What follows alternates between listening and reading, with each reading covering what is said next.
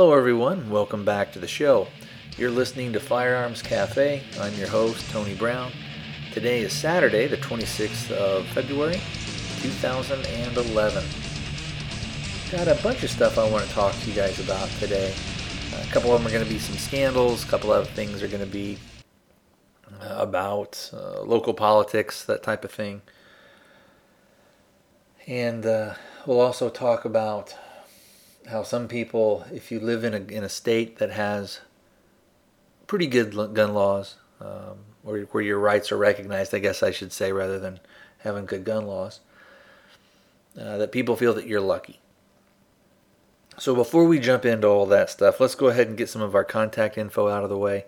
If you would like to participate in the show, have something read out on the show, or you'd like to hear your voice on the show, you can do that a couple of different ways. You can contact the voicemail, which would be the easiest way, and that's at area code 206-339-3266. Again, that's area code 206-339-3266.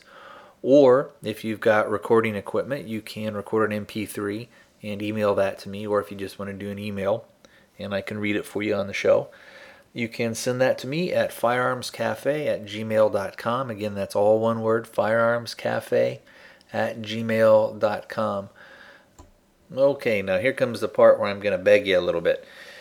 If you haven't left a review for me over on iTunes, if you could go ahead and do that. Every little bit we get helps out the show. It gets us a little bit more recognition. Also, over on the website, both for Firearms Cafe and for my other show, The Armed Ape, if you go on and visit the website and scroll down a little bit, there's some ads. If they interest you, go ahead and click on them. And I get some money, not a lot, but if I can get enough of you guys that click on them regularly, it can help kind of defer some of the cost of the show, defer the cost of the website and of hosting and all that jazz. So. And I'm not trying to sell you anything per se, they're just ads. So again, if you go over there and click on them and check them out, I'd appreciate that. All right, let's go ahead and start talking about a couple of scandals. And we always talk about, before we jump into that, and this is going to be part of it anyway, but we talk a lot of times about how the media is very biased, and the media, especially mainstream media, has very specific agendas, and they have a very specific political outlook and philosophy, where if you're a news agency, what you're supposed to do, or if you're the media, what you're supposed to do is you're supposed to say, this is the story, this is what happened, and if there's different sides, or if it's a political story, here's what side A says, here's what side B says, here's what side C says. And that's what you're supposed to do. But what we find often is we find that the media has a definite leaning. For the most part, it leans to the left, although there are a lot of conservative talk shows out there that, of course, lean way to the right. And the problem with that is that they're not very critical of things that they need to be. And this is on both sides.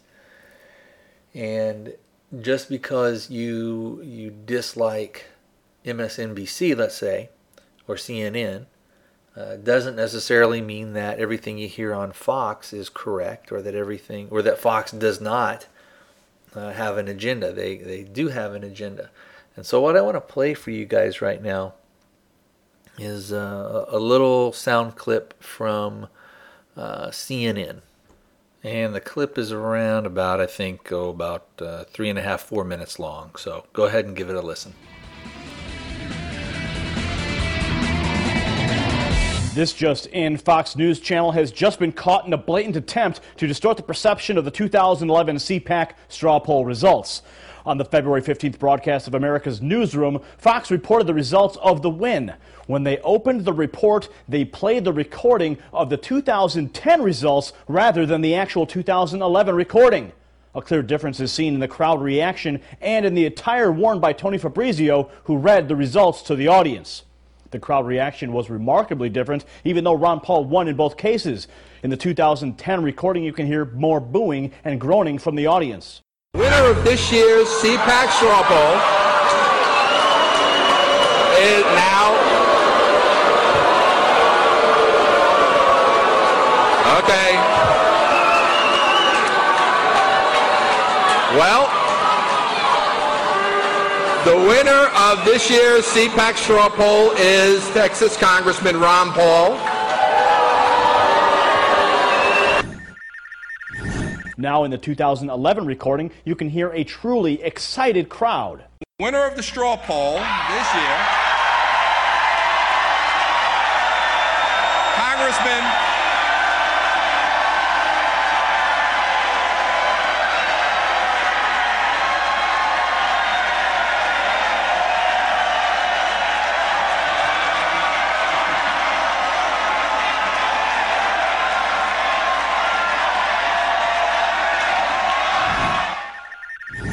This is a clear attempt to persuade America that Ron Paul is not accepted by the majority, even though he truly is. Fox is no stranger to minimalizing Ron Paul's wins. During the 2008 presidential election, Fox ignored their own polling data from text message polling and online polls where Ron Paul was the clear winner. This, however, is the first time that they have been caught swapping footage in an attempt to sway public opinion of a presidential contender. This is the first shot of the 2012 election season that has been fired by the spin masters at Fox News against Ron Paul, and it is time for you to act now and demand a full retraction, explanation, and apology for the false reporting. Call Fox News right now by phone at 212-301-3000, or you can send them a fax at 212-301-4229, or you can email them right now at comments@foxnews.com. Judge Napolitano, one of the only true advocates for freedom and liberty at the Fox News channel, needs to be contacted too. Contact Judge Napolitano and demand that he expose the Fox network. How the judge reacts to this will be a true test of his allegiance to Ron Paul. Contact the judge via email at freedomwatch@foxbusiness.com or on his Facebook page at facebook.com/Judge Napolitano or on his Twitter page, twitter.com/Judge Nap. Do not delay, take action now, and share this video. For The Reality Report, I'm Gary Franchi. Well, I think that clearly illustrates that Fox has a bias as well as, CNN and MSNBC. And I guess the more pressing question would be, well, why did they do that? Why in the world would you do that? Whether you believe what the commentator I just played said or not, it boggles the mind of why they would do something like that. Now, obviously, the guy at CNN, they're not going to waste any time kind of calling attention to the fact, I guess, that Fox did that. But again, I know a lot of people that listen to this show and a lot of people that have some similar views, especially on gun rights, probably not some of the other political views that I would have, but especially on gun rights, a lot of people go to Fox. And I watch programs on Fox, really about the only two that I watch. I watch one that the anchor had mentioned, which was Freedom Watch with Judge Napolitano. I also like Stossel, and that's John Stossel's, John Stossel's show. And I think Freedom Watch is on either 4 or 5 nights a week with original content and programming, and I think Stossel comes on about once a week. I think he comes on a Thursday, but I'm not sure. But anyway, I like both those shows. But again, the question is, well, why would they do that? What would they stand to gain from that? And more importantly, they would have to know that somebody out there is going to catch that. People that were there would say, no, it wasn't like that. But the big thing is the guy who was the MC or the host at the conference wasn't wearing the same clothing. So obviously, it's not. If you were there or if you had seen other footage from there, you would say, well, wait a minute, why he didn't do a costume change, in the middle of the conference. So anyway, it's very interesting Now, speaking of kind of other scandals, and I haven't seen this reported too much in the mainstream media, and probably because it's going to make the current administration look bad. Ultimately, I think that probably some of the responsibility would go back to the Attorney General's office. And I first heard about this thing on Tom Gresham's show Gun Talk, and he was talking a couple weeks ago about that there was going to be a big news about the ATF, which is Bureau of Alcohol, Tobacco, and Firearms and Explosives. And, I've said on this show, and other people have been saying for years, that the ATF is a rogue agency, and that there are elements in there where they're pretty much their own little fiefdom. They do pretty much whatever they want, especially if you look at some of the prosecutions that they've done on people. There's no standards, there's no written protocols for how they're going to do stuff. And basically what that agency does is they say, if we want to come get you, we're going to do it, and we don't have since we don't really have any set rules, we can do pretty much whatever we want. There was a while back that they were given, I think it was it a knife or a multi-tool, some of the agents were, and what was the phrase that was on there? Something like, I think forfeiture or seizure or something like that. Anyway, it was basically telling them, really go out there and be aggressive and screw people over. This is kind of a little bit of an aside, and he's passed away not too long ago. But some of you guys are going to be familiar with JPFO, which is Jews for the Preservation of Firearms Ownership. Their founder, Aaron Zellman, recently passed away. But he was a big guy on calling out the abuses and a lot of the inconsistencies of the ATF. That was kind of one of their things that they tended to focus on quite a bit. And a real staunch supporter of liberty and freedom and of our Second Amendment rights and the rights of not only people here in America but around the world. The right to be able to defend yourself and your family. But anyway, if you want to see some good stuff, there's a lot of good materials over there at JPFO. You can just type in Jews for the Preservation of Firearms Ownership. I think I've got a link to it on the site, on my site at Firearms Cafe. So you can go right to it there from my site if you want. But anyway, there's been a lot of stuff in the news lately about how all these Arizona gun shops and some gun shops in Texas and stuff had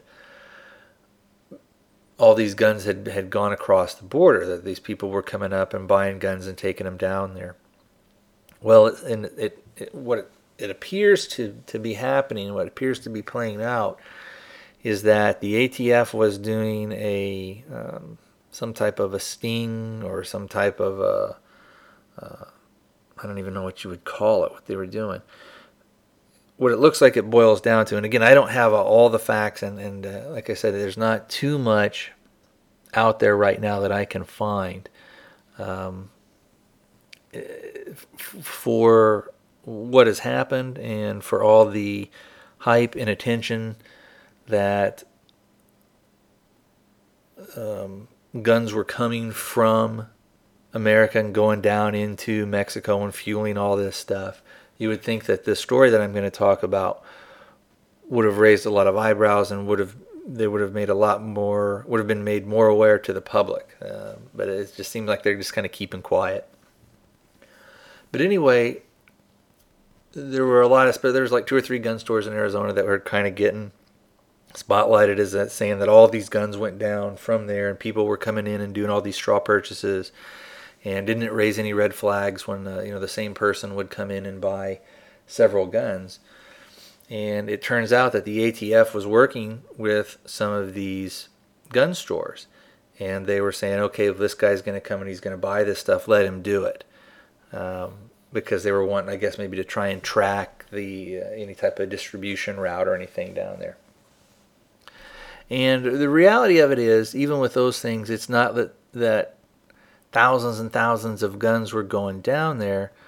And it wasn't that hundreds of people were doing it. It was still a small amount of people that were doing it. And you have to realize, too, that a lot of this stuff was the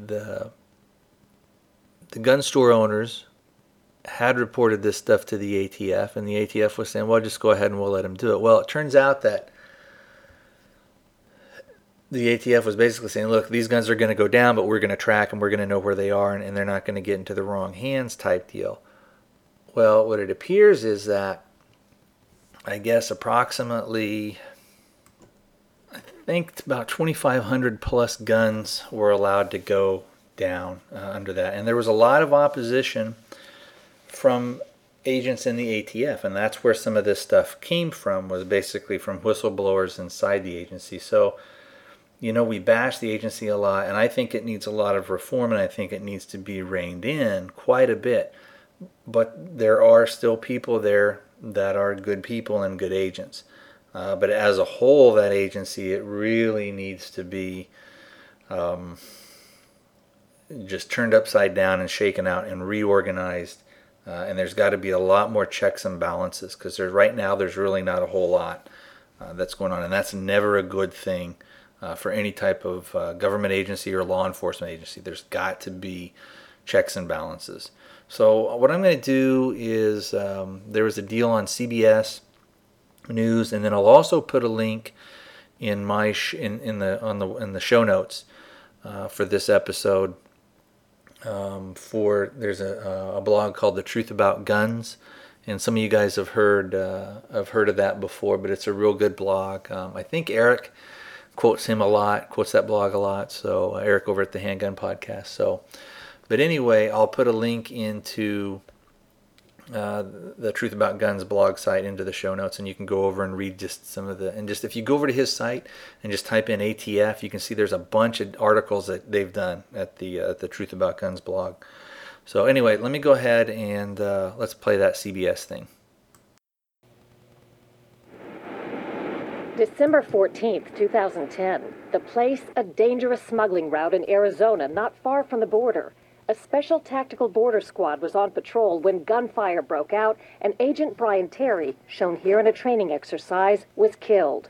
Kent is Brian's brother. He was my only brother. That was the only brother I had, and I'm lost. The assault rifles found at the murder, similar to these, were traced back to a U.S. gun shop.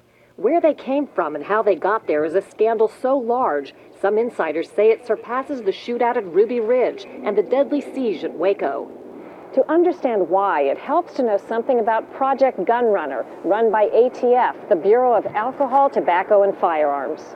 Project Gunrunner deployed new teams of agents to the southwest border. The idea, to stop the flow of weapons from the U.S. to Mexico's drug cartels. But in practice, sources tell CBS News, ATF's actions had the opposite result. They allegedly facilitated the delivery of thousands of guns into criminal hands. We wanted to ask ATF officials about the case, but they wouldn't agree to an interview. We were able to speak to 6 veteran ATF agents and executives involved. They don't want to be quoted by name for fear of retaliation. These are their allegations. In late 2009, ATF was alerted to suspicious buys at 7 gun shops in the Phoenix area. Suspicious because the buyers paid cash, sometimes brought in paper bags, and they purchased classic weapons of choice used by Mexican drug traffickers, semi-automatic versions of military-type rifles and pistols. Sources tell CBS News several gun shops wanted to stop the questionable sales, but ATF encouraged them to continue. Jaime Avila was one of the suspicious buyers. ATF put him in its suspect database in January 2010. For the next year, ATF watched as Avila and other suspects bought huge quantities of weapons, supposedly for personal use. They included 575 AK-47-type semi-automatic rifles. ATF managers allegedly made a controversial decision, allow most of the weapons on the streets. The idea was to get intelligence and see where they ended up. Insiders say it's a dangerous tactic called letting the guns walk. One agent called the strategy insane. Another said, "We were fully aware the guns would probably be moved across the border to drug cartels where they could be used to kill."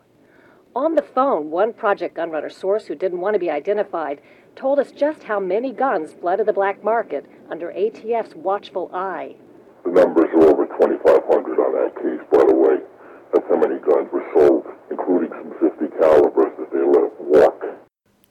Some of you guys may have had a little bit of trouble understanding what the agent was saying on the phone just because of the voice distortion software that they were using. What the agent actually said was, the numbers were over 2,500 on that case, by the way. That's how many were sold, including some 50 calibers that they let walk. So we'll go ahead and jump back into the news story. 50 caliber weapons are fearsome. For months, ATF agents followed 50 caliber Barrett rifles and other guns believed headed for the Mexican border, but were ordered to let them go.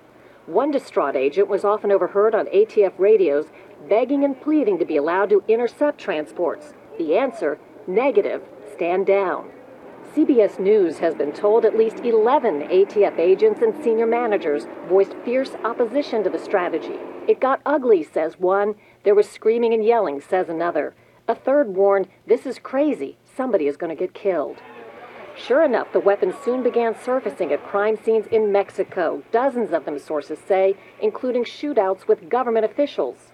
One agent argued with a superior asking, are you prepared to go to the funeral of a federal officer killed with one of these guns? Another says, every time there was a shooting near the border, we would all hold our breath, hoping it wasn't one of our guns. Then Border Patrol agent Brian Terry was murdered. These are the serial numbers on the 2 assault rifles found at the scene. They match 2 rifles ATF watched Jaime Avila buy in Phoenix nearly a year before. Officials won't answer whether the bullet that killed Terry came from one of those rifles, but the nightmare had come true. Walked guns turned up at a federal agent's murder. You feel like shit. You feel for the parents, one ATF veteran told us. Hours after Terry was gunned down, ATF finally arrested Avila.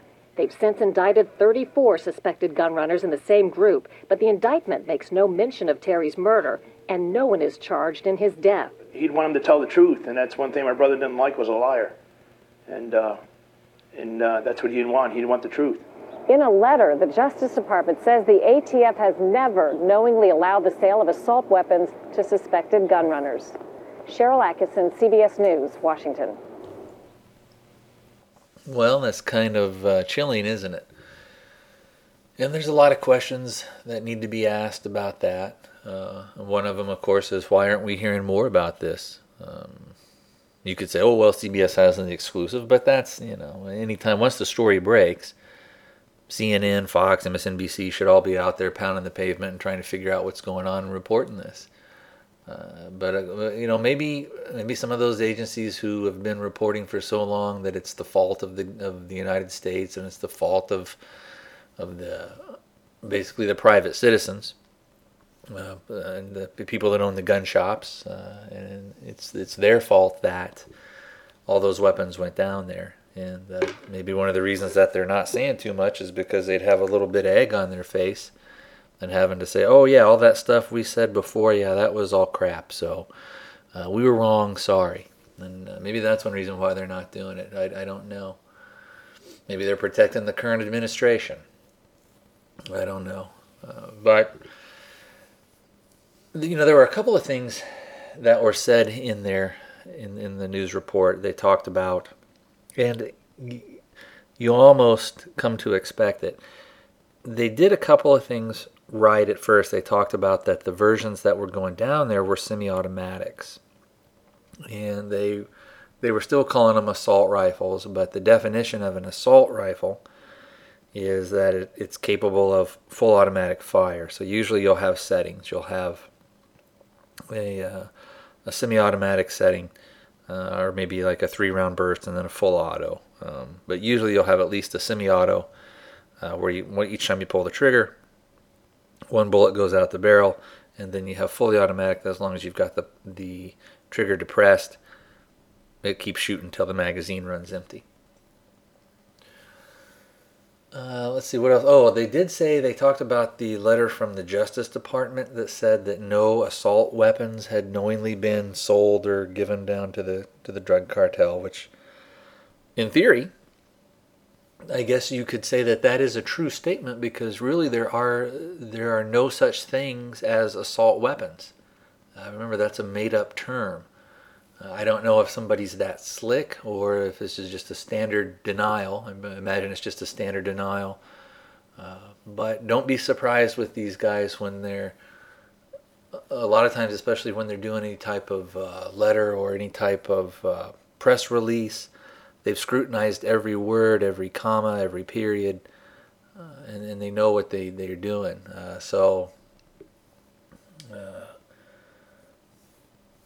Or it could be that they view, assault weapons like I view them, and like some of you view them, as fully automatic. And they're saying that, well, we didn't let any full autos go down there. Basically, that was all semi stuff. So again, it's all going to depend on the Justice Department's version of this, on what they define as, and what they mean by when they say something like an assault weapon. Now, that's going to bring us up to, again, something else that I wanted to talk about, which is the Patriot Act.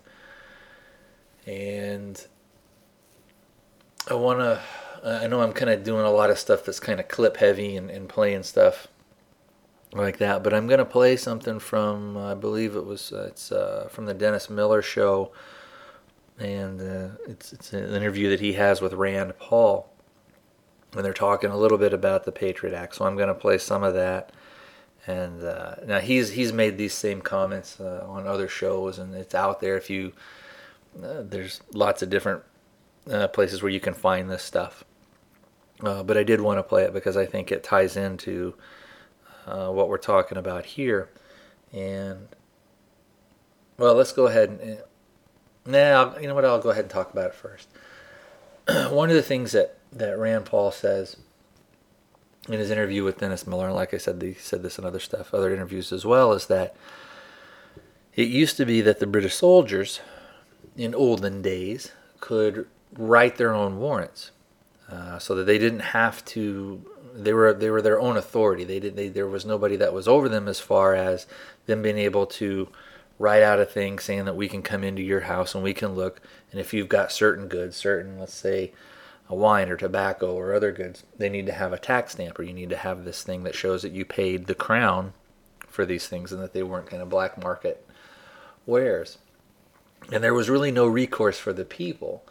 And that's a lot of what the Patriot Act does. And I know there are going to be some of you guys out there that are ultra conservative, that are kind of buying into the party line, and anything goes as long as it comes from the Republicans or as long as it comes from a conservative side. Now, we do need to have some intelligence gathering, and we do need to be able to get information, but we don't sacrifice our personal freedoms. We don't trample on the Bill of Rights, and we don't throw away our Constitution in order to do that. And a lot of what the Patriot Act does is it does those things. It stomps on the Constitution. It obliterates the Fourth Amendment. And if you don't know what that is, that's some good homework for you. Go read the Constitution, read the Bill of Rights, read the Fourth Amendment, and then find out what the Patriot Act actually enables people to do.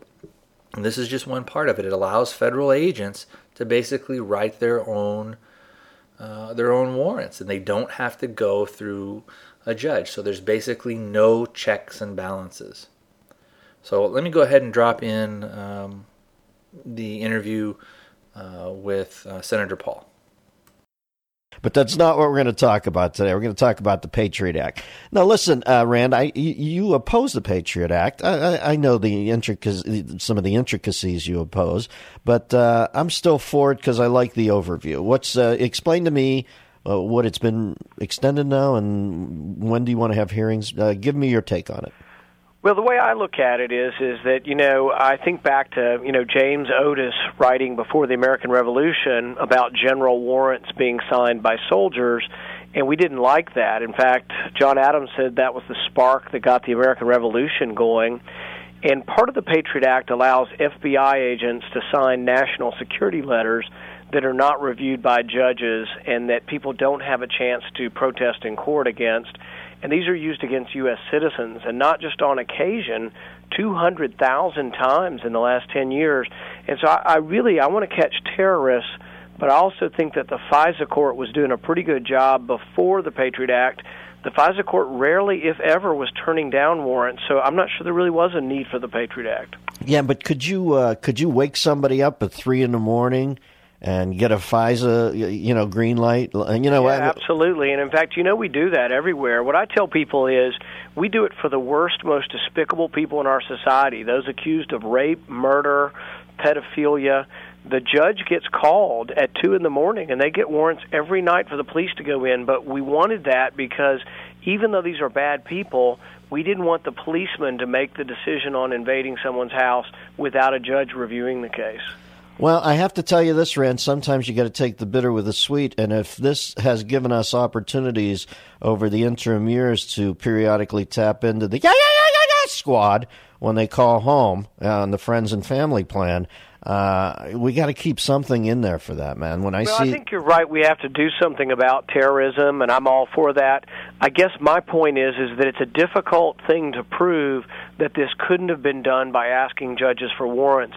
The FISA court really had issued tens of thousands of warrants, and I think there was only evidence that they had one instance where they didn't give a warrant.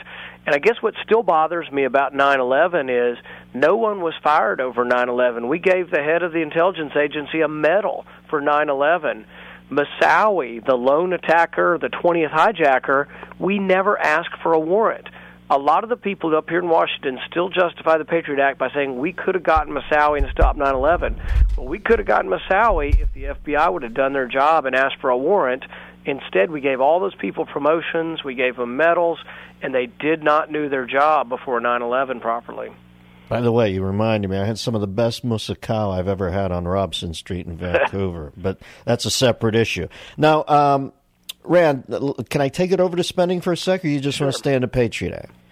Okay, I'm going to jump in here, and I've edited out some of the interview. They start talking about some of the budget things. But on this next section that you're going to hear, they start talking about a group shopping thing, which kind of leads back into the discussion of the Patriot Act. So we'll go ahead and jump back in now. I saw an interesting article in Time magazine last week. It's the one that says the year 2045 will be immortal. And it's about some social shopping, and I'm blanking on the name, but I think Google has a variation, Groupon it's called. And now I don't want to freak you out. We're talking Patriot Act, Rand, but this guy's goal is, with your wishes, he says, but they always start that at the beginning, and then it seems like the information gets leaked.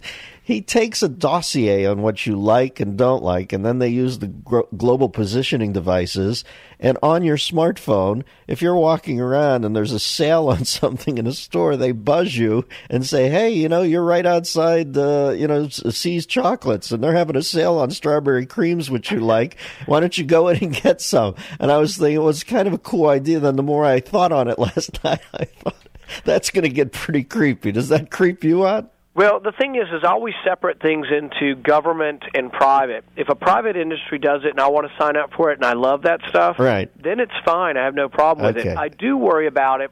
And one of the things about the Patriot Act is I think back to what Jefferson said. Jefferson said that if government was a bunch of angels, we would never have to worry about giving them power. The reason we worry about giving them power, and the reason why I see things like, I like most of the FBI agents I meet. I know a lot of them. I know people in my town, my small town in Kentucky, who are FBI agents. They're good people. Guys. Yeah. So I don't think they're bad people and they want to spy on us. But what I do worry about is what happens when we don't get an angel in office. In the 1920s, they voted in Hitler, and he wasn't an angel. So I don't want a Hitler to be elected in a democracy, and all of a sudden he has the power to snoop on all of our citizens. Even now, they're doing, each year, or actually over 10 years, there were 2 million bank accounts looked into simply because you wire transfer money. I pay my Visa bill, or my wife does, through wire transfers. My guess is I have had my bank account snooped on because I sometimes have a big Visa bill. And I don't want American citizens to be snooped on unless we're part of a terrorist threat, and most of us are not. All right, so with that, we see a lot of the reservations I have and had in the past about the Patriot Act are some of the things that Rand Paul and Ron Paul and others have spoken of is that you don't want to give up due process. The reason it's important to have a judge look at things is because the judge can determine whether or not that there's enough grounds there for probable cause to, and I'm simplifying a lot of this stuff. But for warrants, the judge has to determine whether there's probable cause. They also look at things when they're doing their judicial review. They're supposed to make sure that rights aren't going to be violated, that the evidence that's going to be gathered has been gathered has been done so in a lawful manner. So again, we don't ever want to give up due process, and we don't want to give the power to government, and it's just government in general. It doesn't matter what party. You don't want to give the government basically kind of carte blanche. You always want to have checks and balances. And when Bush pushed it through, it was gone through, and we see that, usually when there's true bipartisanship in our government, that's not good for us. We see when kind of push comes to shove and it comes to the expansion of power of the government, that's when all of a sudden they kind of come together. There's very few politicians out there today that are really willing to stand up and to push back and say, we really should reduce the amount of power that we have, or we should have some checks and balances on this stuff. And it goes back to some of the examples he gave. Do we want the police? Do we want our federal officers to be able to just to do whatever they want? They don't then have to look at your rights. And some people say, well, it's just they're just doing that against terrorists, but that's not true. They're looking at everything, and they don't have the right. We have the right to privacy. We have the right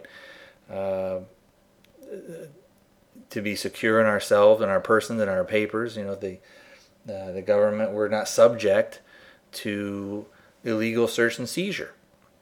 And that's some of the stuff that we're giving up with the Patriot Act.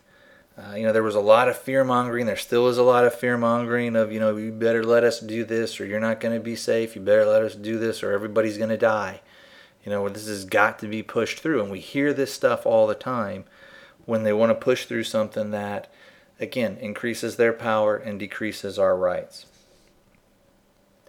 And, kind of another thing is when they have that, who are we letting decide who's a suspected terrorist? It's the same thing with that terror watch list. How do you get on it? How do you get off it? Why did you, quote unquote, qualify to be put on that thing in the first place? And we just heard the story of, the ATF. We hear there's screw-ups in the FBI all the time. Do we really want those people having carte blanche to just sort of do whatever? They come up with all these asinine ideas. And if we go back and look, further in things, huge debacles that have happened, we don't ever want to give up due process. So that's kind of about as much as I'm going to talk on that. I'll go ahead and move on to some other stuff. Let's see. I think I had said earlier in the show that we were going to talk a little bit about how all politics are local. And, what I mean by that is a lot of times if we look at who becomes president, it's a lot of times it's a governor or it's somebody who's been in the House or the Senate for a long time. So we have a lot of control of who actually is going to get up to that position. It's very rare that somebody comes out of the blue and gets a governorship or gets a position that's higher up. It happens, but it doesn't happen all the time. Usually the people that are going up and going into those positions, most of them have been what's called, career politicians. That's all they've ever done. Maybe they were a businessman for a few years, or they worked here, but the vast majority of their life has been in politics. So again, we need to look at who we're putting into positions of power, who we're putting into positions of authority on our small local levels, because that guy that's your city councilman today may run for your state house. The next day they may be running for governor or senate, and then coming back and going to governor. Then maybe they're going to go for president. So what we don't want to do is put in people who are marginal, put in people who think it's okay to ignore the Constitution, to ignore the individual rights of us as American citizens. Now, I had a couple of articles that I wanted to read and for you guys, and before we jump into that, you're going to hear probably some papers rattling as I get this stuff going, but before we jump into that, a lot of times in the gun culture we talk about situational awareness and being aware of what's going on around you. When you go out into that dark parking lot at night, do you have a flashlight with you so you can sweep the area? Are you just paying attention? Are you looking around? Do you have your head buried in the newspaper? When you're on a bus or a train, when you're driving, are you just on autopilot, not paying attention to anything, or are you actually looking around and looking and seeing? Trying to look up ahead enough to where if you're going to see a car that's going to pull out. That's an exercise, an easy exercise that you can do to kind of start getting yourself a little bit more attuned to your environment. And the way that I do it, I don't look for, when I'm approaching intersections or when I'm driving down the road and you've got the roads of outlets that are going to come onto the main road, I'm always looking, scanning up ahead. And I'm not looking really even for a car. All I'm looking for and thinking in my head is I'm just looking for movement. So that if I see a person, if I see a kid on a bike, if I see movement, then I key in on that. So I'm not telling my brain, just look for a car. If you do that long enough, you're not going to see the guy in a motorcycle. You're not going to see the kid in the car. You're not going to see the big Coca-Cola truck that's pulling out, because you've programmed your brain to kind of ignore everything else, ignore those other signals. But if you're saying in your head, I need to look for movement. When you're looking at, then if anything comes out and you see some movement, you can do that, and if you're looking for movement into your lane, especially when you're coming home after work and things, and there's a lot of traffic. There's been tons of times when I've just been looking for that movement and just kind of trying to keep everything, in a more of a big picture thing and not worrying and getting hung up on the details. And you can see that car start to edge over. And and it almost seems like it's a sixth sense thing, but what it is well, that guy's going to come over. And if he comes over now, he's going to hit me. So you slow down a little bit. So anyway, most of you guys are very familiar with situational awareness, but it also extends to other things other than just your own physical safety and your own physical surroundings. It goes to being aware of what's going on locally in your area. You're not, here in Arizona where I am, I'm not likely to be locked into my home and can't go out of my home because my dad in Oklahoma is snowed in. Now, I talked to my dad not too long ago, and he was saying that they had been housebound for a while. And a lot of people were like that. And then it wasn't too long ago that, and this was again in Oklahoma, they had that huge ice storm that came through. And power lines were down, the roads were so iced up that they weren't getting the plows out and stuff. And when they did, they were just doing the major roads. So there were still lots of people that their neighborhood roads weren't cleared off, so they couldn't get out even. And if you needed to go to the doctor or anything, there may be only one hospital that's open or accessible. Most of your GPs, your doctors that you go to when you're feeling sick and stuff, they're not going to be there. In this latest event, that's what happened. It was hard to find a doctor. It was hard to, the food and everything off the shelves basically disappeared quickly.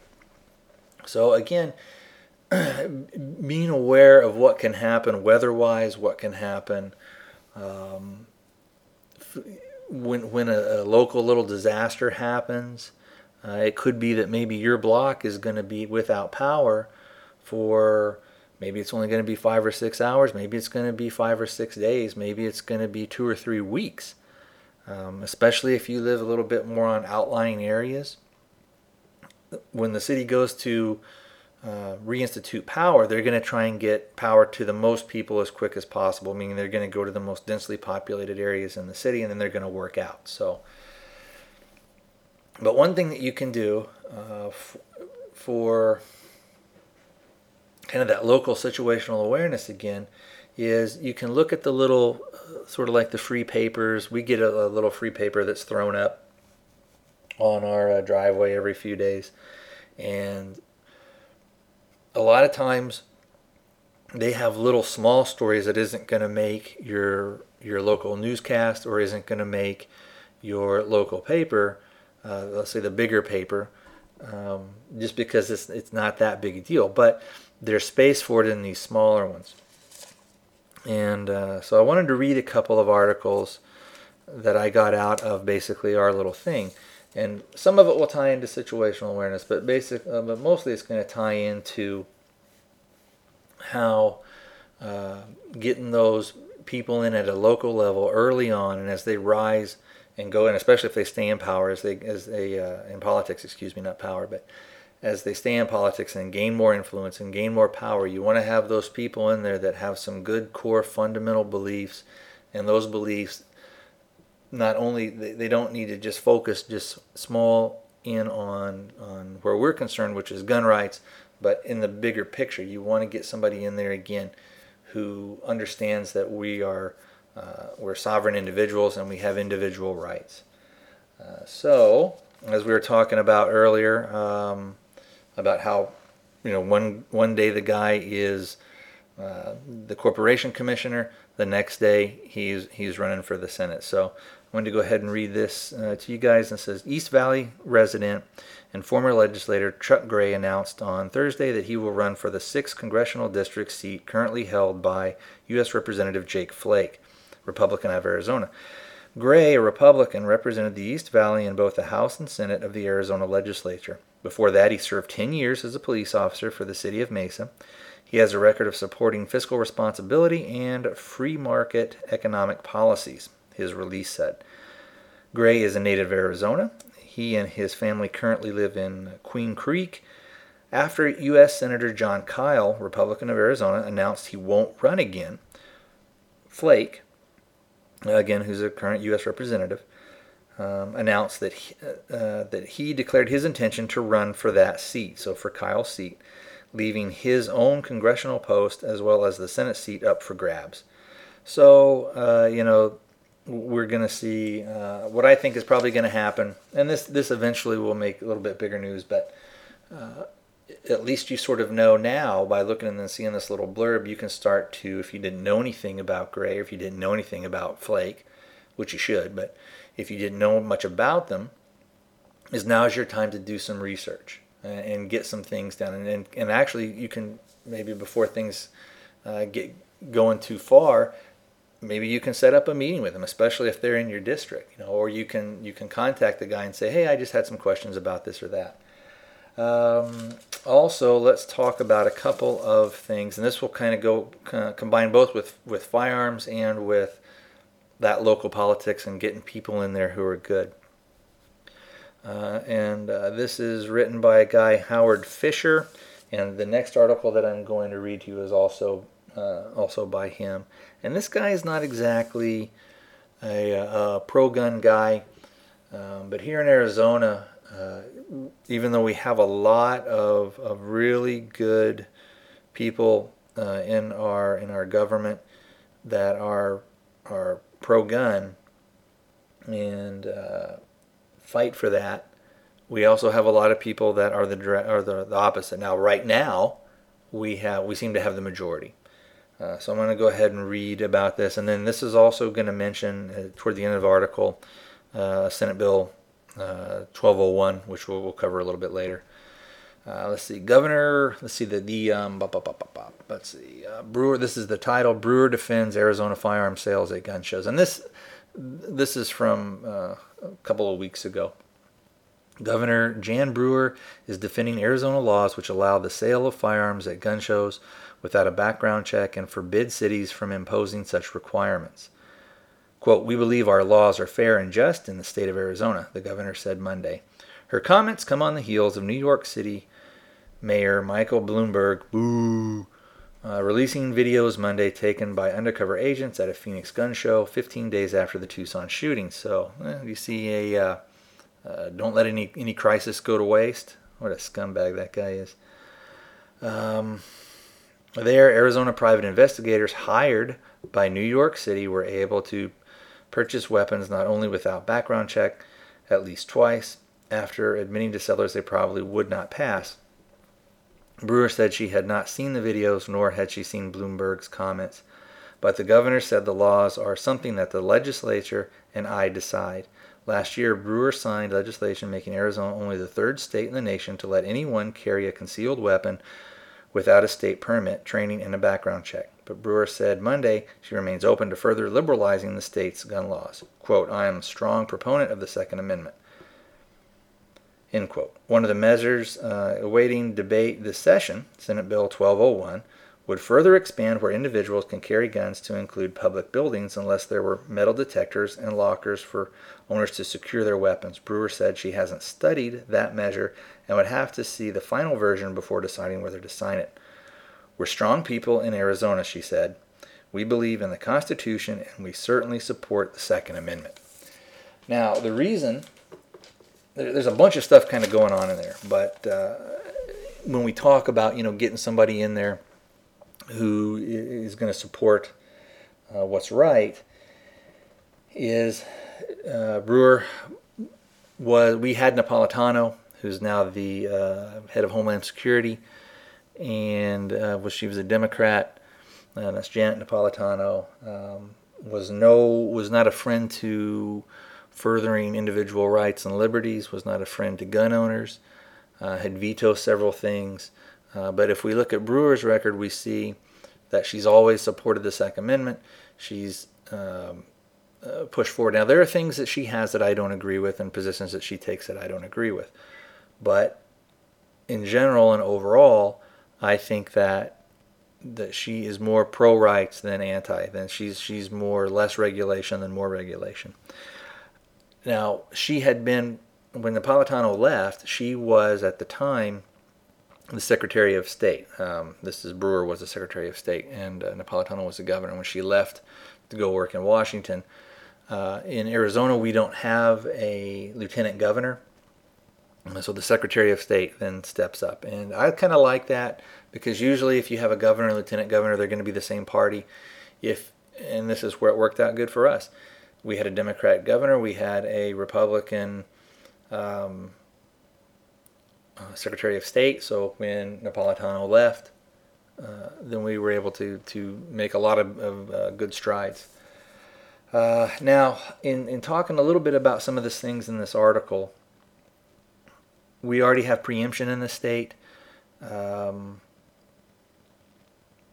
they're talking about that he said something like it forbids cities from imposing such requirements. Well, the cities can't just arbitrarily impose those requirements because the state law supersedes that here in Arizona. They also talk about that these guys are saying, well, I probably wouldn't pass, but if these guys, a lot of times what happens is, and these guys, remember, were Arizona private eyes that were coming in there. So they would have had Arizona state identification.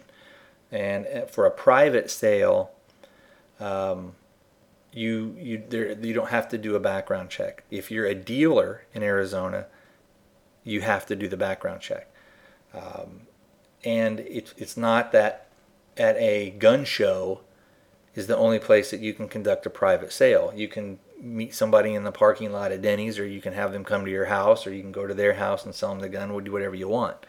Most people nowadays, though, if you're smart about it, and again, if I was going to sell my gun privately, number one, I probably would want that person to have a concealed carry permit, because then I know that they're not a felon. And this is, again, that's not to say that they didn't go out and commit a crime right before that, like they didn't, smoke some weed or whatever. But as long as they have a valid permit that they could show me, then I've kind of done my due diligence in making sure that that person, number one, is an Arizona resident, and number two, is a law-abiding citizen. And it's the same thing that they kind of, when they're talking about when we got constitutional carry, they always use the verbiage and things of anybody can do it without doing this, without doing that. Well, not anybody can do it. You can't be a prohibited possessor. You have to be able to legally purchase a firearm to be able to carry concealed. So now I also wanted to read another one by Howard Fisher, and this is talking about Senate Bill 1201. This is bill allowing guns in buildings has to Senate. Now this article, originally when I was going to do this, I got this article from February 9th, so things may have changed a little bit since then. With little discussion, a Senate panel voted Monday not to let individuals bring their guns into most public buildings. So right off the bat, he's already saying with little discussion. So right off the bat where this guy lies. It says Senate Bill 1201 would scrap the existing policy which presumes that these buildings are off limits to weapons once the operators post a no gun sign at the door. Instead, any government building that wanted to keep out guns would have to have armed security guards and screen all entrance with metal detectors. And cities and counties and government agencies would be powerless to overrule that. Well, yeah, because that would be then state law. John Wentling, vice president of the Arizona Citizens Defense League, yay, said that the existing laws against guns in public buildings are meaningless. He said they create, quote, gun-free zones. Quote, this doesn't protect you, he told members of the Senate Judiciary Committee. It's an honor system. It presupposes that the bad guys as well as the good guys are going to check their weapons or be deterred by the sign. The 6-2 vote, which sends the bill to the full Senate, is the latest in a series of measures liberalizing Arizona's gun laws. Let's see. I'm not going to read the whole article because it's pretty long. But he goes on again to put enough truth in it to what he's talking about with constitutional carry. What he's saying actually is true, but he's leaving some things out. Another thing he talks about, lawmakers have voted to permit guns where alcohol is served, though armed patrons must promise not to drink. So at least he threw that in.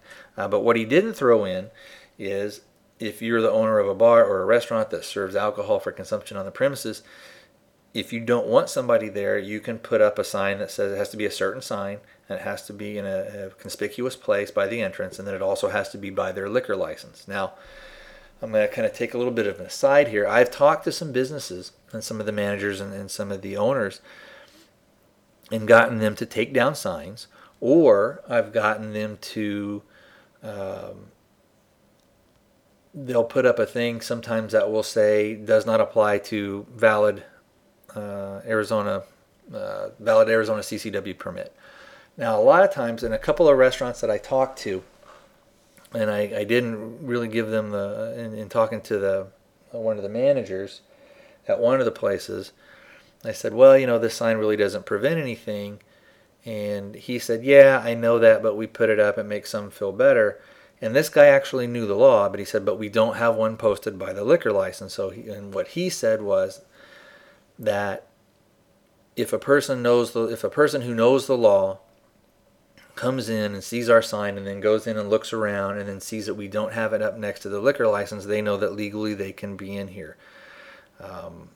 And of course, this is dealing with a concealed weapon. You wouldn't be allowed to carry openly in a place that serves, as asinine as that is, that serves alcohol for consumption on the premises. So let's kind of get back to the article. Before we jump in with that, some of the restaurants are kind of having their cake and eating it too. Although, realistically, a lot of people, when they see that, if they are supporters of the Second Amendment and carry a firearm, won't do business there. So, and I've explained that to some owners, and they say, well, this is just kind of how we're doing it. Sometimes, though, it's a corporate thing. There is one restaurant that we went to where it was the same thing. They didn't want people in there with guns, but they had posted a couple of signs out on the front. I walked in and looked around because the law says that you can do that you can go in, enter the premises, and look. I looked at their liquor license, and the signage that they needed wasn't there by the liquor license. So I was like, oh, hey, I can come in. Let's see. So let's get back to the article. Let's see. So they're talking about some of the measures. Many of these measures, like this one, have been sponsored by Senate President Russell Pierce. The Mesa Republicans said that all these bills simply are an expression of constitutional rights. This is a quote from Pierce. "I'm not going to disarm Americans without a reason," he said. More to the point, Pierce argued that these measures actually make Arizona safer. "When you really need help and seconds matter, police are only minutes away," he said. "You have a right for self-protection." Pierce acknowledged that the measure, if it becomes law, will mean that cities and counties that want to keep weapons out of buildings will have to hire the guards and install the metal detectors. He said that is only right. Now, this is a good part. You need to pay attention here. He says, quote, "If you want to take away my constitutional rights, then you ought to go to the trouble to ensure my safety," Pierce said. "Don't put me in a building or someplace where I can't protect myself and put a no-gun sign on the door. That is no protection at all." Pierce is living by his own philosophy. As president of the Senate, he issued rules that specifically allow senators to bring their weapons into the building despite its posting as a weapons-free zone. As for everyone else entering the building, Pierce labeled the Senate as a don't ask, don't tell zone, and he specifically vowed never to install metal detectors. Senate Christian Sinema, I guess, Sinema, Democrat of Phoenix, says she does believe there is a fundamental right of the people to be armed, one that should be curtailed only for legitimate public interest. So she believes you have a fundamental right, but then believes that a fundamental right can be curtailed. But she said she believes that keeping guns out of public buildings fits within that exception. So she believes that certain places, you don't have the right. Senator Andy Biggs, Republican of Gilbert, says the series of new laws liberalizing Arizona's gun regulation have corresponded with a dramatic decrease in violent crime. And we see that over and over again, that when more and more people become armed, the actual violent crime rate, so the overall violent crime rate, goes down. And you see that when more gun control is instated, actual violent crime rates, again, this isn't going to encompassing things, from shooting, stabbings, murders, rapes, all this other stuff, it goes up. It goes up dramatically. Let's see. Quote, "The bad guys have to be concerned that the good guy might have a gun, the victim might have a gun," Biggs said. "Nothing in the legislation alters existing laws which currently keep individuals from carrying their weapons onto school or community college campuses." We're hoping to change that, actually. But there are measures awaiting legislative action to permit those which state permits, I think they mean with state permits, which remain available to bring their guns into both places. So that last little part, they're saying that when they talked about the constitutional carry, they're still saying that there is still permits and that they are available if you want to have them. And again, it's a good idea. And like I've mentioned on previous shows, I will always have a permit as long as they have them in Arizona, because when I go to other states, there's a lot of states that have reciprocity with us, and so I can then carry there. Getting back to a couple of things here, again with that, and I don't even know how she, Cinema, I don't know how she says her name, but anyway, when we look at kind of her voting record and we look at some of the other voting records of some of the anti-people, you see that she's one that has consistently voted against lots of things. So her words that she believes that the Second Amendment is a fundamental right, they don't really ring too true. They're pretty hollow. Now, one of the things that when they were talking about that Pierce, as long as he was president of the Senate, would never have metal detectors installed there. Basically, what he's saying is that if at the time, if 1201 passed, and that there again, if the law is passed as it's written right now, if there weren't metal detectors there, then you would be allowed to come in, because then the building would not be in compliance with the law. So basically what he knows is that if somebody is going to bring in a gun anyway, and they're able to sneak it by or to get it in if there's no metal detectors or people aren't wanded, so that you're not guaranteed that nobody can have one, then all you're doing is, again, what they do on schools, what they do in businesses that don't want guns, all you're doing is ensuring that the people who are willing to obey the law and who are not willing to commit acts of violence, to go up shooting up places, those are the people that you're going to guarantee are going to be disarmed. And more importantly, the people that are going to come in there that are going to be armed are going to be people who don't want to obey the law and who are not going to have any hesitation, if they're so inclined, to shoot up the place. A lot of times we talk about, when we talk about restaurants and things like that, and this is a little bit of an aside, one of the guys that I talked to, who was a manager of a restaurant, and in fact I eventually ended up talking to the owner as well, but they had both kind of made the points that they said, well, it's highly unlikely that someone's going to come in and rob this place because it's just too crowded. And what I countered with, I said, well, yeah, you're probably right about that, because there's going to be just too many factors to control. Now, that doesn't mean that it could never happen, but I said, what is probably more likely to have happen is that someone who is mad at one of your waitresses or one of your dishwashers or one of the waiters here or the hostess is going to come in, and because they're angry at that person, is going to shoot the place up. And all you've done, and they're not going to pay attention to the sign, they're just going to come in and do what you want. But by disarming the majority of law-abiding people, all you've done is made sure that that guy is not going to meet any type of resistance. Let's see, what else did I want to talk about? And again, this will kind of tie in with that thing of getting people in kind of on the ground level, who are going to support individual rights and liberties. A lot of times people say, man, you guys in Arizona are so lucky. You guys are lucky to live in a state, where I live in California, where I live in Illinois, I have to have this card, or I can't own these certain type of guns, or blah, blah, blah, blah, blah. And the list goes on and on and on. But the reality is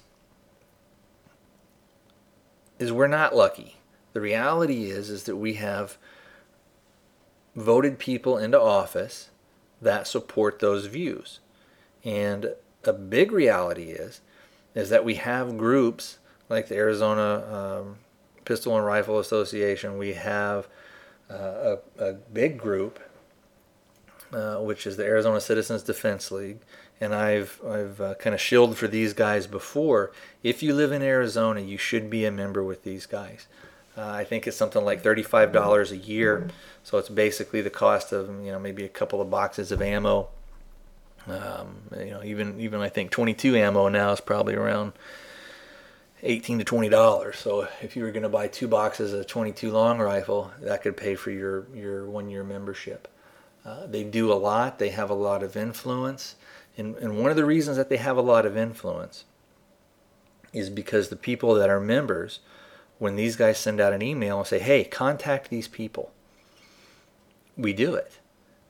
We send them emails, we telephone them, we send them handwritten letters. And like I said in previous shows, a lot of times when I contact these guys, I reference their previous voting record. I say, I know you voted this way on this, and I hope you vote this way on that.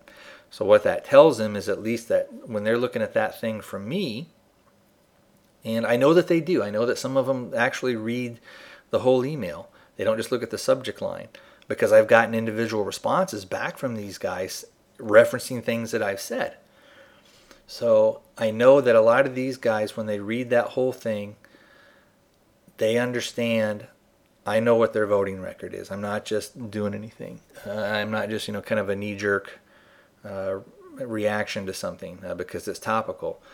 And believe me, that has weight with these guys, because what it tells them is, hey, I'm looking at you and I'm paying attention to how you vote, and if you vote for restrictions of individual rights and individual liberties, you're out of there.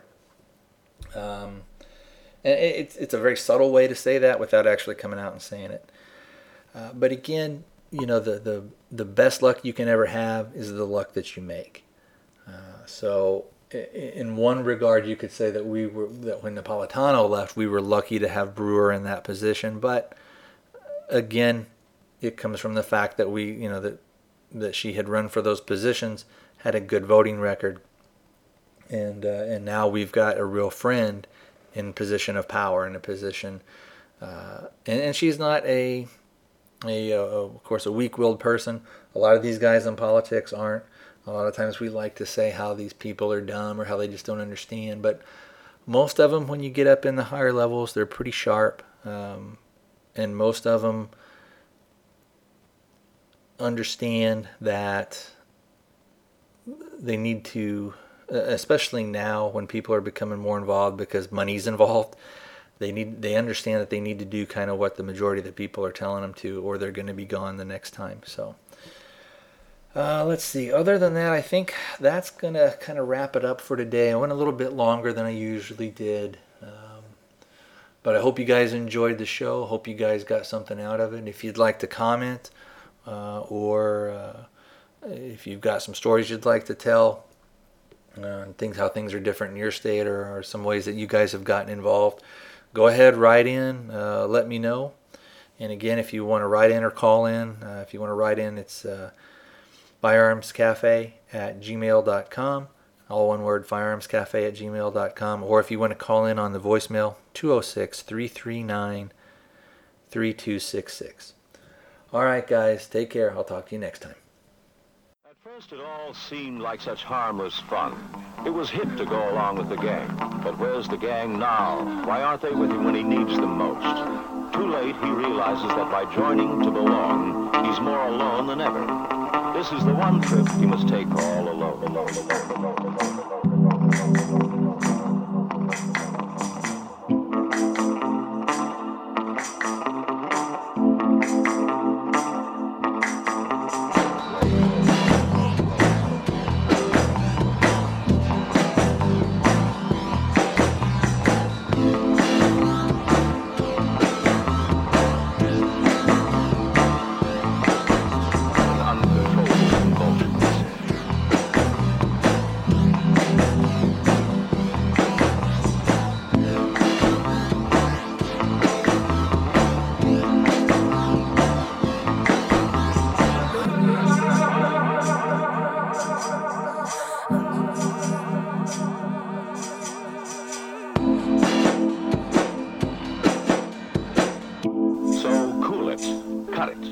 Strangle it.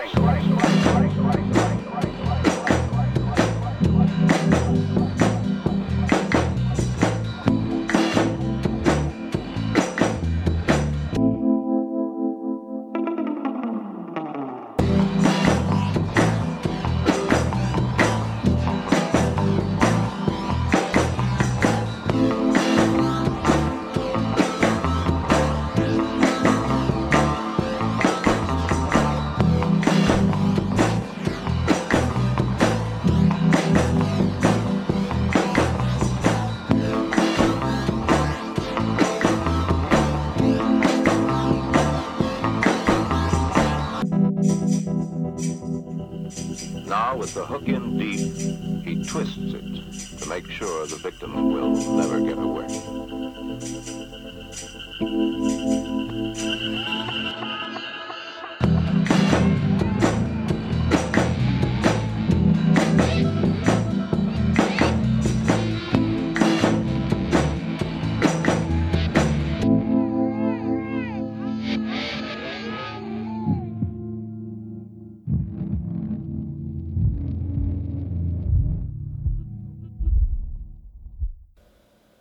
The devil has given him superhuman strength.